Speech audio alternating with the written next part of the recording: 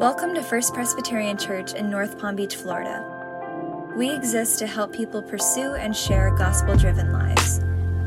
We hope whether you're investigating faith, a seasoned follower of Jesus, and anywhere in between, this podcast helps you connect with Jesus.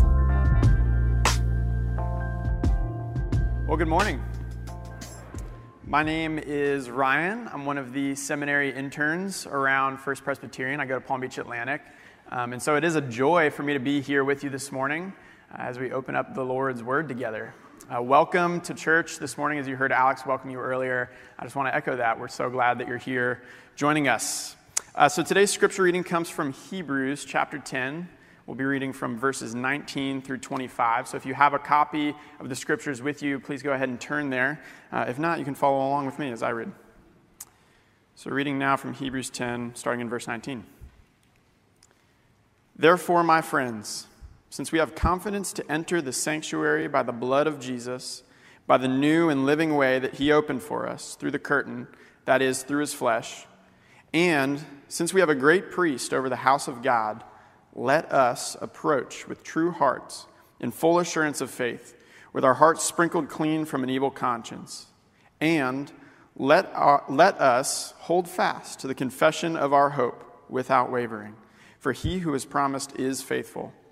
And let us consider how to provoke one another to love and good deeds, not neglecting to meet together, as is the habit of some, but encouraging one another, all the more as you see the day approaching. This is the word of the Lord. Pray with me now, if you will. Father, thank you for bringing us here this morning, wherever we are coming from, whatever we're coming with. We invite you into this space as we study your holy word. Would you make me faithful to your will and make us receptive to your spirit? In Jesus' name we pray, amen. Well, over the summer months, we've been in a sermon series called One Another. The phrase one another shows up in the New Testament some 59 times. Clearly, it's an important theme. So as a church community over the past few weeks, we've looked at some of the one another passages from the Bible. We won't hit all of them, but we've looked at the ones such as forgive one another, submit to one another, serve one another, bear with one another. This morning, we'll look at what it means to provoke one another. What all these one another passages in the Bible do for us is give us a picture, give us direction and insight to what the Christian life is meant to look like together. But more than anything, what we see when we open up these passages of the Bible is that you can't one another on your own. It takes other people. So as I was preparing for this sermon this week, I came across a study of American prisoners of war. One of the things the study was trying to figure out, they were researching, what was it that the enemy did? What were the tactics of the enemy that had the best effectiveness when it came to breaking the spirits of the American prisoners of war? And shockingly, it wasn't the physical deprivation, it wasn't even torture, which is what probably many of us think of when we have the image of prisoners of war come to mind, but instead, it was when soldiers were removed from their small attachments. Solitary confinement was far more effective at breaking the spirits, breaking the will of soldiers who were prisoners of war. And now you might be thinking, what do prisoners of war have to do with us today? Obviously, I've never been a prisoner of war. Perhaps most of you haven't either. But the study's relevant because the idea of Christian life is the same.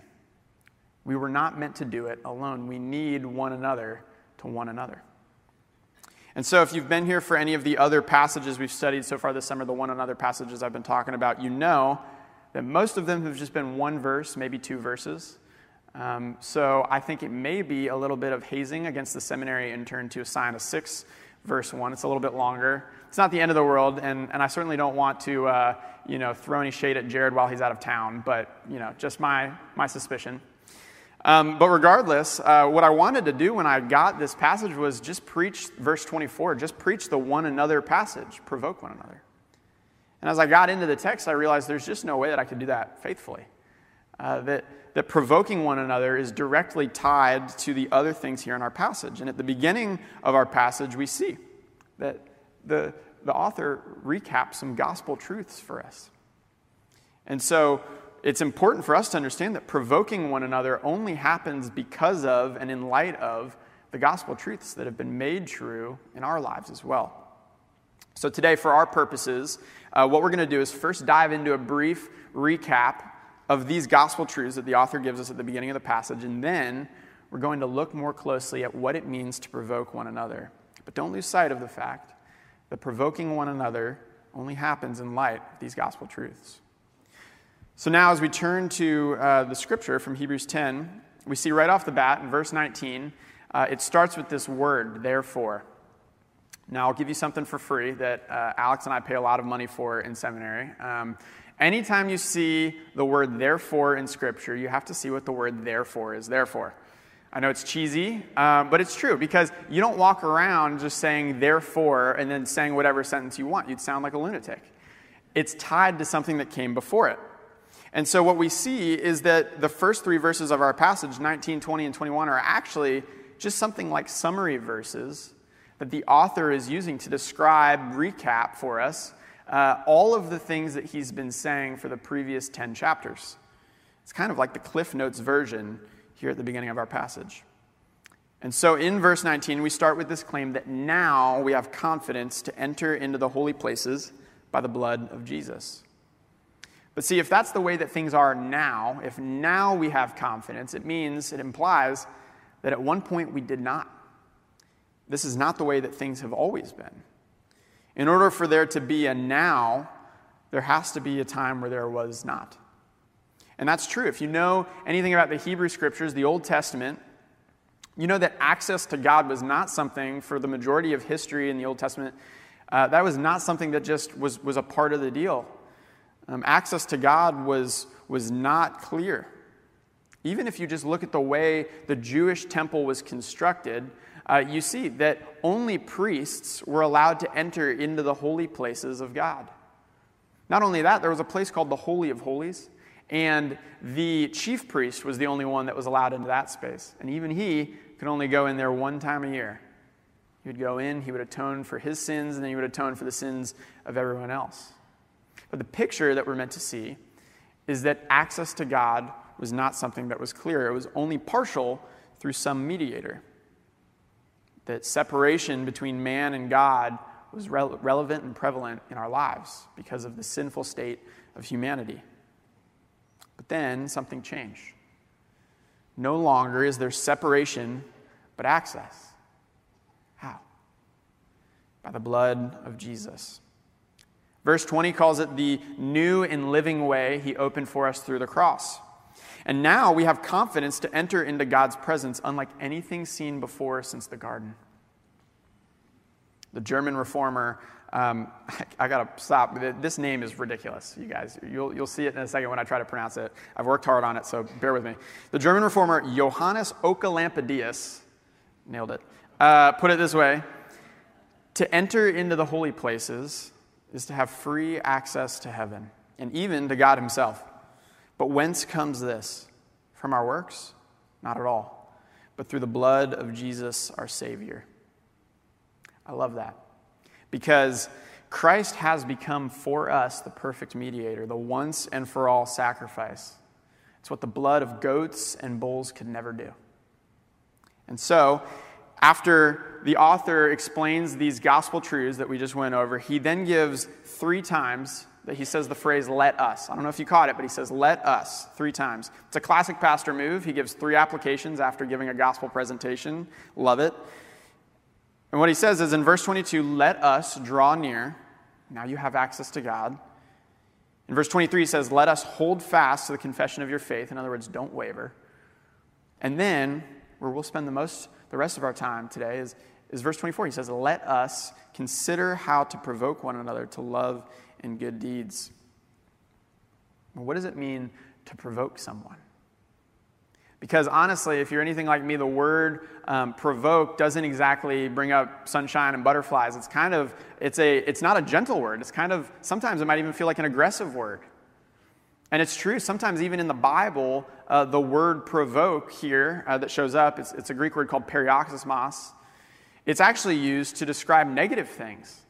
Paul, who's the author of most of our New Testament letters, There was a time where he and his partner in ministry, Barnabas, were in a full-on disagreement. And this word is the same word. It's here used, and we translate it in that instance, contention. So there it's used in a negative sense, but here it's certainly used in a positive one. It's something like firing one another up. Provoking one another is kind of like stirring each other to action. One Bible translation even uses the phrase spur one another on. It's the idea of a spur in the side of a horse, the thing that gets them going. For me, I can't help but think about like a locker room halftime speech where the coach comes in, he fires his team up that's losing, they go out, they win the game. Imagine living in a community of people that were constantly giving each other halftime speeches. As Pastor Suds calls them, if you spend any time around Suds, you've probably heard him use the phrase attaboys and attagirls. That's the idea of this provocation. And so we'll look at what it means to provoke one another in light of three questions. First, we'll look at how are we to provoke one another. Second, we'll look at to what are we supposed to provoke one another to. And then finally, we'll look at with whom are we to do this provoking. So first, how?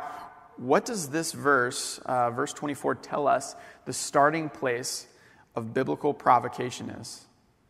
It's easy to miss if you just glance along, you focus on the provoke one another piece, and that's important. But even before it says provoke one another, it says let us consider how to provoke one another. In other words, do you think about the people that you're provoking? Who are they? Where are they at? What do they need? What it means is you've actually got to get to know somebody. It's a relationship, and relationships, as you know, can sometimes be messy. Considering one another involves a certain amount of getting your hands dirty. Have you ever had someone try to provoke you that maybe doesn't even know you all the way? They haven't earned the right to provoke you because they probably don't know everything about you. They maybe don't even know the way that you would need to be provoked. It's an uncomfortable feeling. My fiance Lily's here, and for those of you in our church community that know Lily, you probably know her as a gentle and sweet, maybe even like reserved person. But what you don't know is that when we met in college, she was a collegiate volleyball player. And so when we started dating our sophomore year at Palm Beach Atlantic, she invited me to come to one of her games. And so, of course, I said yes. And I went, and when I walked in, I'll never forget what I saw. Far from the perfect little, sweet person that I knew Lily to be, she was firing up her teammates in a way that was terrifying. She was like screaming and high-fiving and chest bumps. I couldn't believe it was the same person. And as I walked to my seat in the stands, hoping that she wouldn't even see me, I remember thinking, if she ever tries to provoke me that way, I'm going to crumble. Because I'm too fragile for that. Like, I can't be a part of that. And the picture that this gives us is that considering one another, provoking one another, involves a certain amount of selflessness. Because thankfully, Lily doesn't provoke me that way. If she were to try to provoke me like she does her teammates, really, she wouldn't be provoking me the way that I need to be provoked. And that's the risk we run when we fail to consider one another, when we fail to put somebody else first as you think about provoking them. And so what is a practical way to consider somebody? Here's one. Just pray for them. Jesus himself prayed for people. He considered people before God. In fact, as Jesus was just hours away from going to a Roman cross, he prayed in the garden for the people who would betray him. He said, "Father, forgive them. They don't know what they're doing." He considered other people. He stood in the gap for other people. He priested for other people. And so I'm convinced prayer is the best way to consider somebody well. This is actually how we too can priest for one another. And so second, to what are we provoking one another towards? And I think that this one is hidden in plain sight. The passage says in verse 24, provoke one another to love and good deeds. You see, sometimes if we aren't careful, we could run the risk of actually provoking somebody to something that isn't love, that isn't good deeds. And when we do that, it's It's the opposite of biblical provocation. It's something more like incitement. When we fail to consider somebody, we could actually instead provoke them to anger, to shame, discouragement, hurt. Because true provoking doesn't happen by finger wagging, it doesn't happen by lecturing, but it's the encouragement meant to stir somebody up. See, you'll never make someone love more by lecturing them harder. You'll only make someone love more by showing them the Christ-shaped love, the gospel truth that has marked your life. So there's an article called Love with Its Work Clothes On. And in it, the author Martin Copenhaver says this: if God's gift of love is promised to all, so all are called to reflect that gift of love. Indeed, the life of a community depends upon love for its very existence. What this means is that if you want to rouse somebody up to love, you've got to show them love. And this is tied to the idea of good deeds that shows up here in verse 24. It's serving one another. Love turns to service. Annabelle, if you were here last week, Annabelle, one of the other seminary interns, preached on this. She preached, serve one another, and love and service are directly tied. You can't have true service without love. You can't have true love without service. So if you want to provoke somebody to service, if you want to provoke somebody to wash the feet of others, you've got to first wash their feet. Because we love because Christ first loved us. The community depends on it. Which leads to our final point this morning. With whom are we to do this provoking?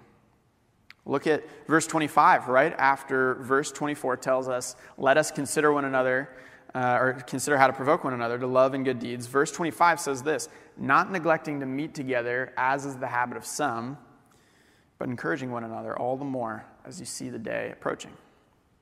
See, clearly some in this community, in the audience that the author of Hebrews was writing to, clearly some of them thought that being in fellowship together was optional.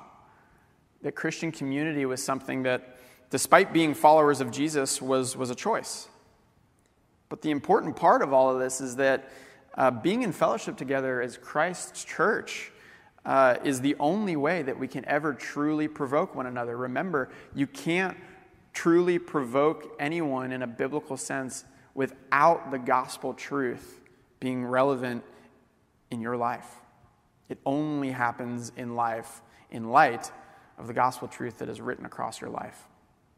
So don't neglect meeting together, as is the habit of some. So another thing I learned while I was preparing for this sermon is that plants can't grow in a vacuum.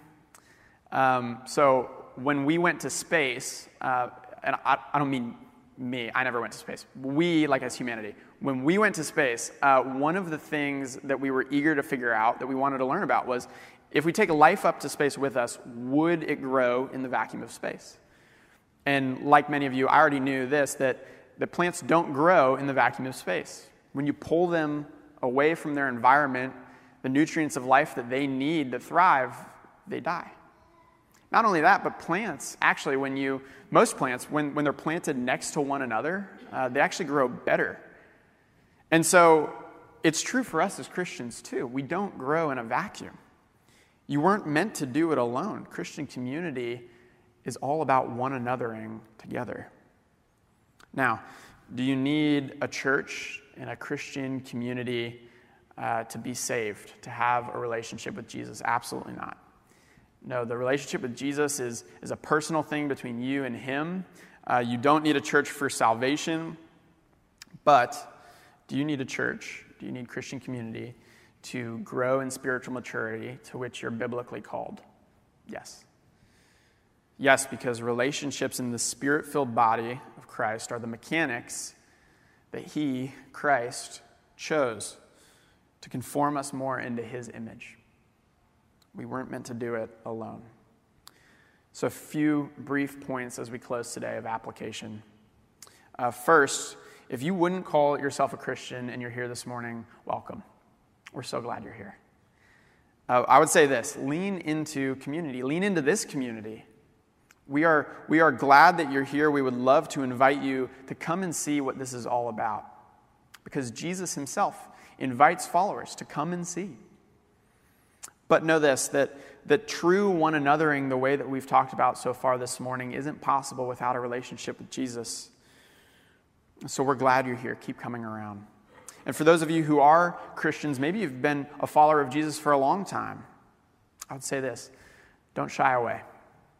Keep pushing in. Provoke one another. Look for ways to provoke one another. Who are you considering? When you're around other believers in this community, are you considering them well? Are you praying for them? How can you consider them? How can you provoke them? What are ways that they need halftime speeches, attaboys and attagirls? Second, to what are you provoking others towards? What this means is check your heart, check your motives. If you're anything like me, very easily you could end up provoking somebody just to fulfill your desire, something that you want to get out of them, instead of to love and good deeds. So what are you provoking others to? And finally, who are you doing it with? Because the Christian life wasn't meant to happen in a vacuum. You can't grow in isolation. Maybe you've been sitting in a church, maybe this church, for a long time, and you feel stagnant and tired at the idea of community, of being around others. It's part of it. I know that feeling too. And I would say this: keep pushing in. Join a community group, even when it doesn't feel comfortable. Find people that'll give you halftime speeches. That's what we are to be about. And so my prayer as we go out of this place and into the world here would be that we would be so provoked to love and good deeds that people in our community can't deny that there's something different about us. That our lives would point back to the gospel truth of what Jesus has done for you and for me. Pray with me now, if you will. Lord, we are grateful for the access that we now have to you, the confidence to enter into your presence. We remember that you too were provoked to love when you went willingly to the cross to be our once and for all sacrifice. I ask you now that you would provoke us to be people who encourage, people who stir up, and people who love. We ask this in your Son, Jesus' holy name. Amen. Thanks for joining us at FPC. For more info and to connect with us, check out www.firstpresnpb.org.